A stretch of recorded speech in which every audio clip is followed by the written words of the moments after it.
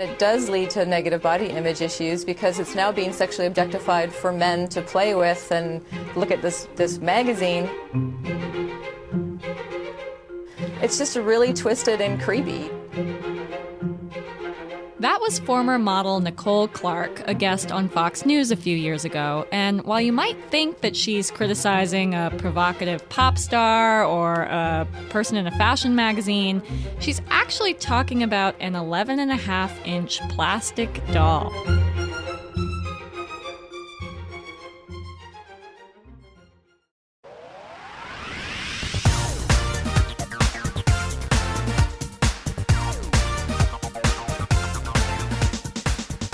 I'm Lindsey Rupp, and on this episode of Material World, we're doing a deep dive on Barbie, how she's lasted all these years, and what she's doing now to survive. Joining me as co-host is Matt Townsend, one of our colleagues here at Bloomberg News. Hey, Matt. Hey, Lindsey. Excited to be here.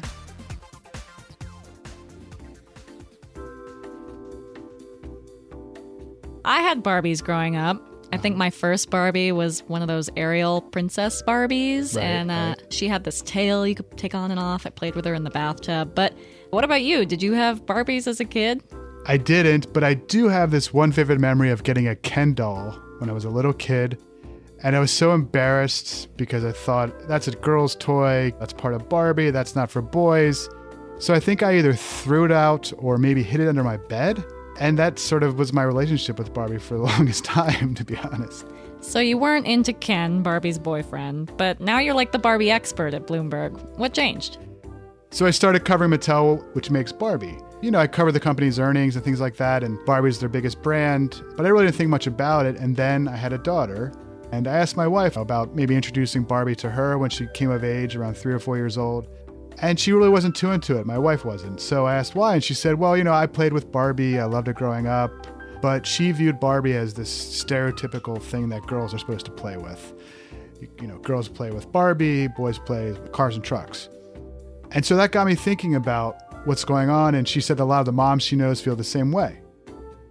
So as Matt's found out in his reporting, a lot of today's moms have issues with Barbie. But before we get into that, let's go back to the beginning.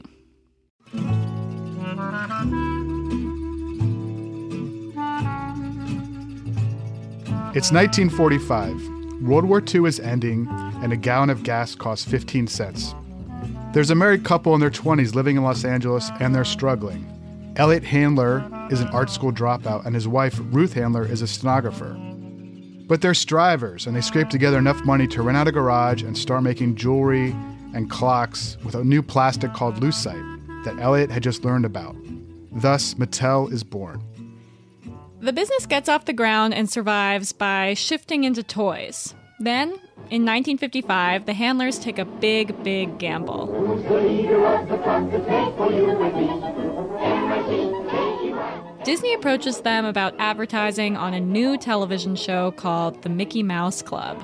The one catch is Disney wants the Handlers to buy a year's worth of ad time up front for $500,000. That's more than $4 million in today's dollars and surpassed what all of Mattel was worth at the time. But Elliot and Ruth make the bet, and Mattel becomes the first toy company to market toys to kids over television. And it pays off as sales surge from the exposure of what becomes a mainstay with kids across America. This sets the stage for 1959. Someday I'm gonna be exactly like you. Till then I know just what I'll do. Barbie, beautiful Barbie. I'll make believe that I am you. You can tell it's Mattel. It's swell. This black and white commercial aired on the Mickey Mouse Club too, and it introduced Barbie to the world. It's filled with elegance. Barbie's in a wedding dress and an evening gown and a spotlight in front of a curtain like she's about to perform. And little girls went nuts for her. Because Barbie was offering them something so different. There had been dolls for centuries, but they were babies or little kids. The play pattern was nurturing. But Barbie, who is named after the handler's daughter, is a teenager. And she lives in Malibu, California, girls wanted to be her. So the play turned into storytelling with Barbie and her slew of accessories that would grow into a closet full of clothes, cars, and homes. This makes so much sense because many parents of little girls will tell you that they see this shift around age 4. It's when they start wanting to be like older girls and playing with older girls, really emulating them.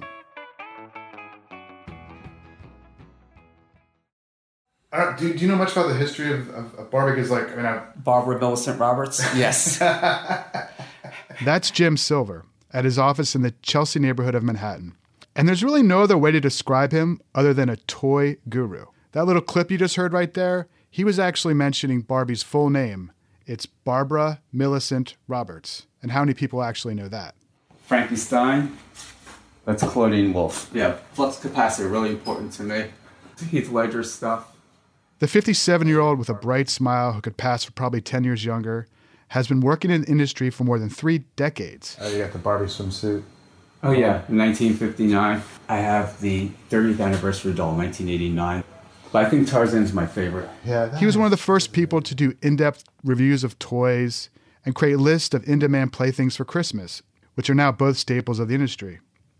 Now his company, TTPM, which stands for Toys, Tots, Pets, and More, does video reviews that over the last 5 years have garnered 500 million views. And he personally checks out 10,000 items a year. Barbie's a superhero.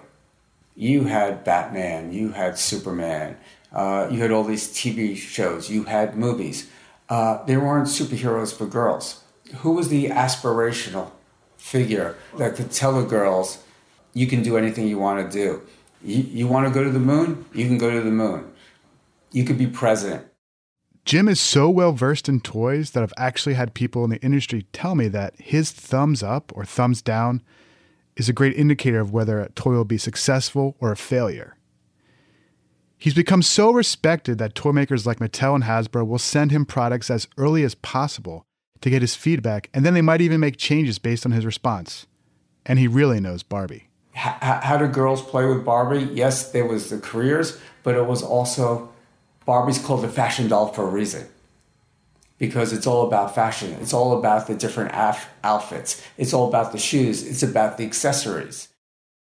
And then it happened. She met Ken. And somehow she knew that she and Ken would be going together. So now Mattel brings you Ken.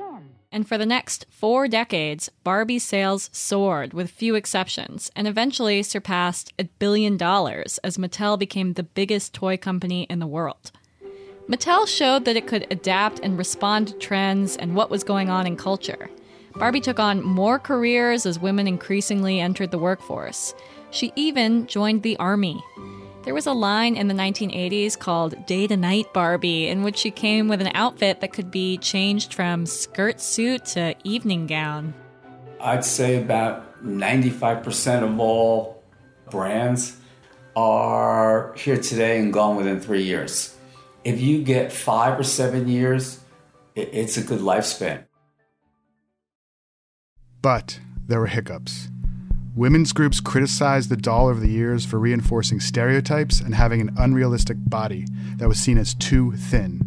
It didn't hurt sales, but the media took notice. So much so that the New York Times obituary on Ruth Handler, the Mattel founder, in April 2002 noted in the first paragraph that Barbie had become a, quote, lightning rod of feminist politics. One of the most notable incidents came in 1992 when Mattel released a line of talking Barbies. Most of what the new Teen Talk Barbie says is pretty harmless, considering the source, but some of the dolls are programmed to say, and I quote, "Math class is tough." That has drawn fire from those who think Barbie's remark reinforces a stereotype about girls and math. There's no question that there is a stereotype that exists for young girls, which is that math is hard, I can't do math, or science is hard, I can't do science, or it's not meant for me. I have a second grade daughter who's doing multiplication tables here in her first month of school, and the last message I want her to get is that for some reason math is any more challenging to her than any other subject that she's studying. Ooh, yikes. I know. This has become known as the, quote, math is hard controversy. And it's kind of developed into this shorthand for critics and the media when talking about Barbie being out of touch. It was even spoofed on The Simpsons. I wish they taught shopping in school. Oh. Let's bake some cookies for the boys. Come on, Stacy. I've waited my whole life to hear you speak. Don't you have anything relevant to say? Don't ask me. I'm just a girl. And this is regardless of the fact that she actually says math class is tough, which is a little different when you think about it. And also that this was one of more than 200 possible phrases in this line of dolls, with each one being programmed to only say 4 of them.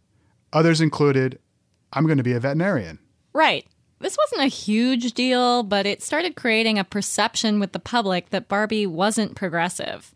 She's old-fashioned, she's reinforcing stereotypes like all women care about is clothes and makeup and shopping. And let's be honest, just close your eyes, clear your mind. Now, when I say she's a Barbie doll, what pops into your head? It's probably not Rosie the Riveter. So Barbie's starting to seem a little stale in the 1990s, and then...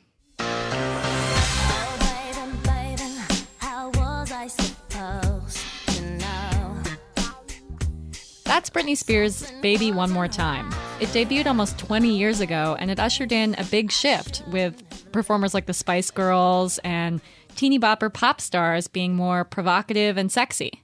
So teenagers started to dress a little more provocative and sexy too. And remember when we talked earlier about how the original Barbie was so successful because it tapped into younger girls wanting to emulate older ones? Well, that's what happened with Britney. Teens wanted to be like her, and young girls wanted to be like teenagers. So they wanted to be like Britney too. They wanted their dolls to look like Britney. And while Mattel was slow to respond to the Britney era, other toy makers weren't. A Britney Spears doll with midriff and all came out in 1999 and was a hit. Then a little-known company called MGA Entertainment debuted Bratz in 2001. And it went all in on sexy. The dolls had lush lips and skimpy outfits. It was a direct hit to Barbie. Within a few years, the Bratz brand surpassed $1 billion in sales. Check that out. The boys with the passion for... The girls with the passion for fashion. Can there ever be too many parties? Funk and Glow Brats. Funk and Glow Brats, each sold separately with 2 mix-and-match outfits. And from Cruiser. That time period, kids changed. And Barbie was always, pink and purple and pure and clean and represented good. But there was room for something edgier for older kids. Britney did it first. Well, first Spice Girls, then Britney really did it. And then Bratz took off. The Barbie brand was caught flat-footed. Like so many companies that achieve massive success, Mattel had become slow and risk-averse. The business model became more about the status quo than about testing boundaries. While Barbie held on to her youngest fans from 3 to 6 years old, she was losing the older ones in droves. Mattel didn't have an answer to that. They introduced a couple lines in the early 2000s to compete with Bratz, and they were just poorly done. They just went too far. Jam and Glam Barbie. What a great show. Back to blonde it goes. We'll jam again tomorrow. It's a great time to be a girl. Barbie. And so it was, how do you compete?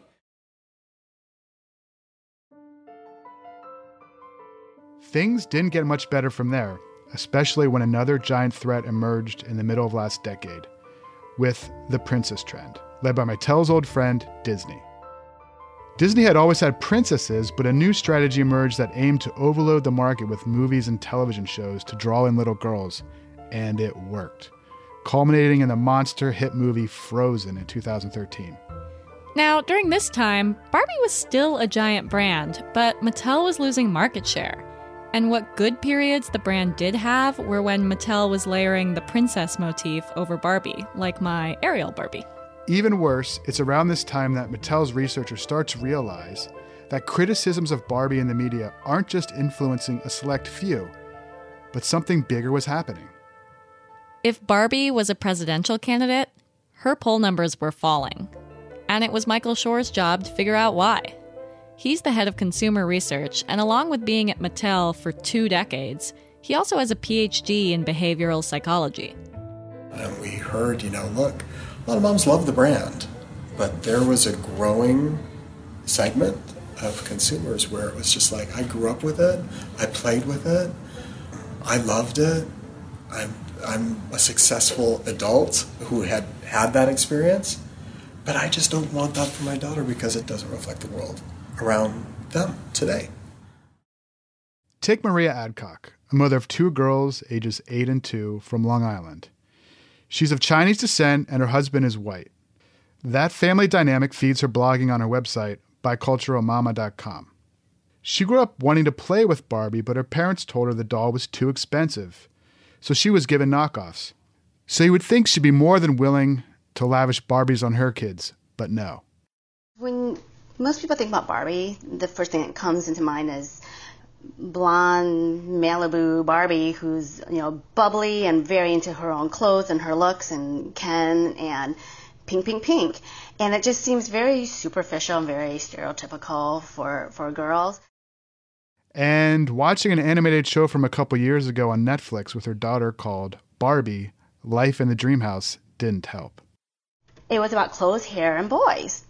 And that was really about it. And I don't see that as being very inspiring or aspiring and empowering for girls. Like so many long-standing brands, Barbie had lost touch with a chunk of her core consumers. And a big marketing campaign only made things worse. Remember that clip we played at the beginning of the episode? That was Barbie being criticized in February 2014 for partnering with Sports Illustrated to create a spread for its swimsuit issue that was inserted into the magazine. She donned a black and white one-piece and claimed to be #unapologetic and drew the wrath of the media. Even Good Morning America's George Stephanopoulos didn't like it. Online outrage at the toy maker Mattel, who paid for the spread. One woman posting, "There is something super unsettling and creepy about a publication that makes a direct and totally inappropriate correlation between sex and little girls' toys." I'm trying to figure out, clearly Mattel's saying that this is a message of empowerment, but what are they really thinking here? That doozy of an ad campaign didn't help matters at all, as sales continued to fall. By the next January, the CEO had been fired, and an executive named Richard Dixon had been brought back to the company with the marching orders of saving Barbie. In Dixon's first stint at Mattel about a decade ago, he spearheaded a brief revival in Barbie by pushing the brand into fashion, with top designers like Diane von Furstenberg creating looks for her. But this wasn't about fashion or jumping on a trend, it was something much deeper. I talked to him about what ailed Barbie earlier this year at a restaurant in downtown Manhattan. He said Mattel's failure to respond to the critiques of Barbie's body epitomized how paralyzed the company had become. We knew the conversation about body was happening, and we had a canned answer. Well, she's not real. She's a toy, and therefore it's not something that's a body conversation. Right. And we would, whenever somebody think like that, we'd hit play. Well, she's a doll. She's da-da-da. So at some point you have to say, like, okay, how come we're not actually addressing the conversation head on? And Mattel did. First, it attempted to get parents to reappraise Barbie in October of 2015 when it launched an ad campaign called Imagine the Possibilities.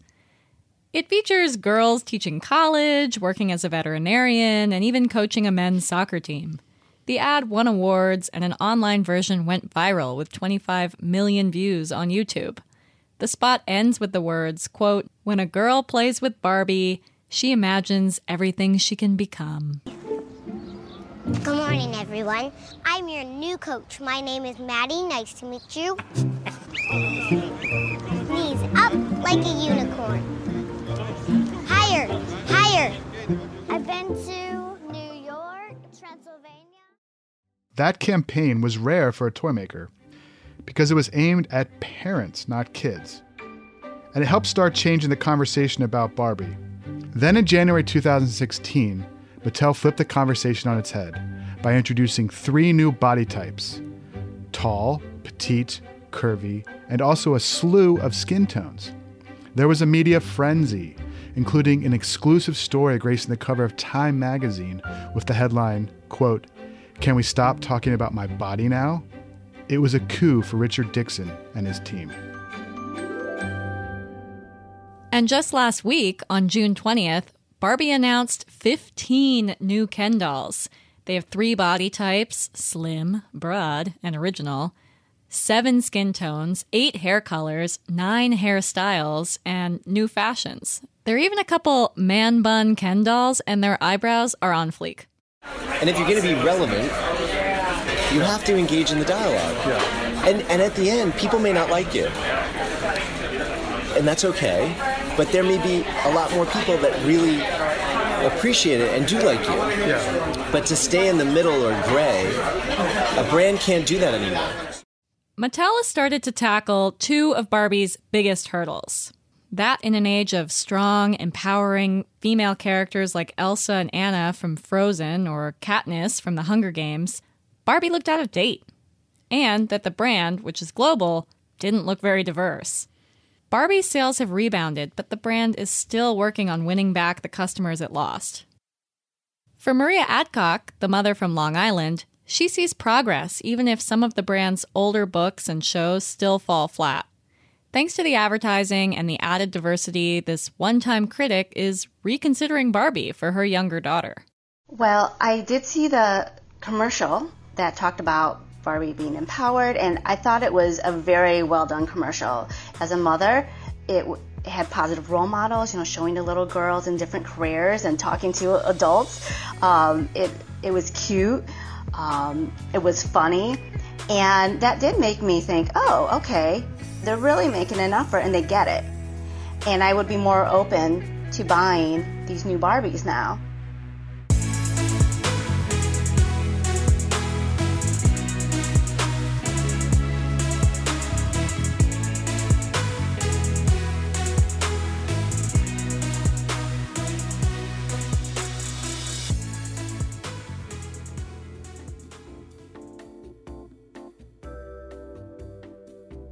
Okay, Matt.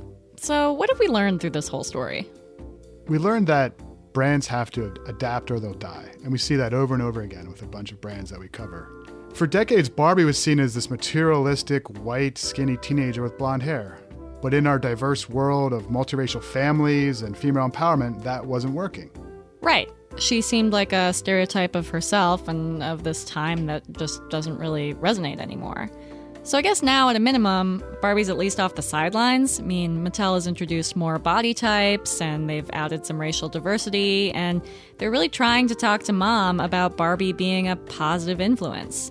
These are all steps in the right direction, at least. And the bottom line is that managing a brand is really, really hard. But let's give Mattel some credit here. Despite Barbie's stumbles over the years, her longevity at almost 60 years old is by far the exception.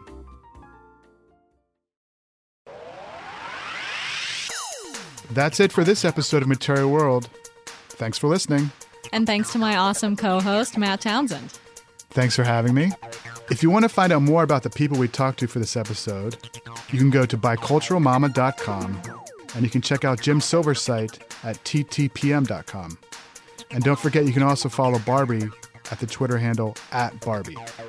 You can also keep up with Matt Townsend's reporting at Matt_Townsend. And follow me. I'm at LCRupp. For more Material World, you can find us on Apple Podcasts, Bloomberg.com, and your favorite podcast apps. This episode of Material World was produced by Magnus Henriksen and Liz Smith. The head of Bloomberg Podcasts is Alec McCabe. Material World is back in 2 weeks. Bye.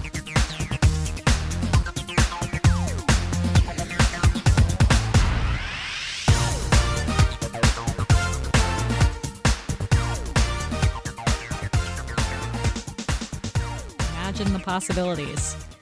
It features girls teaching college, working as a veterinarian, and coaching a men's soccer team. That is still a dream. I'm sorry.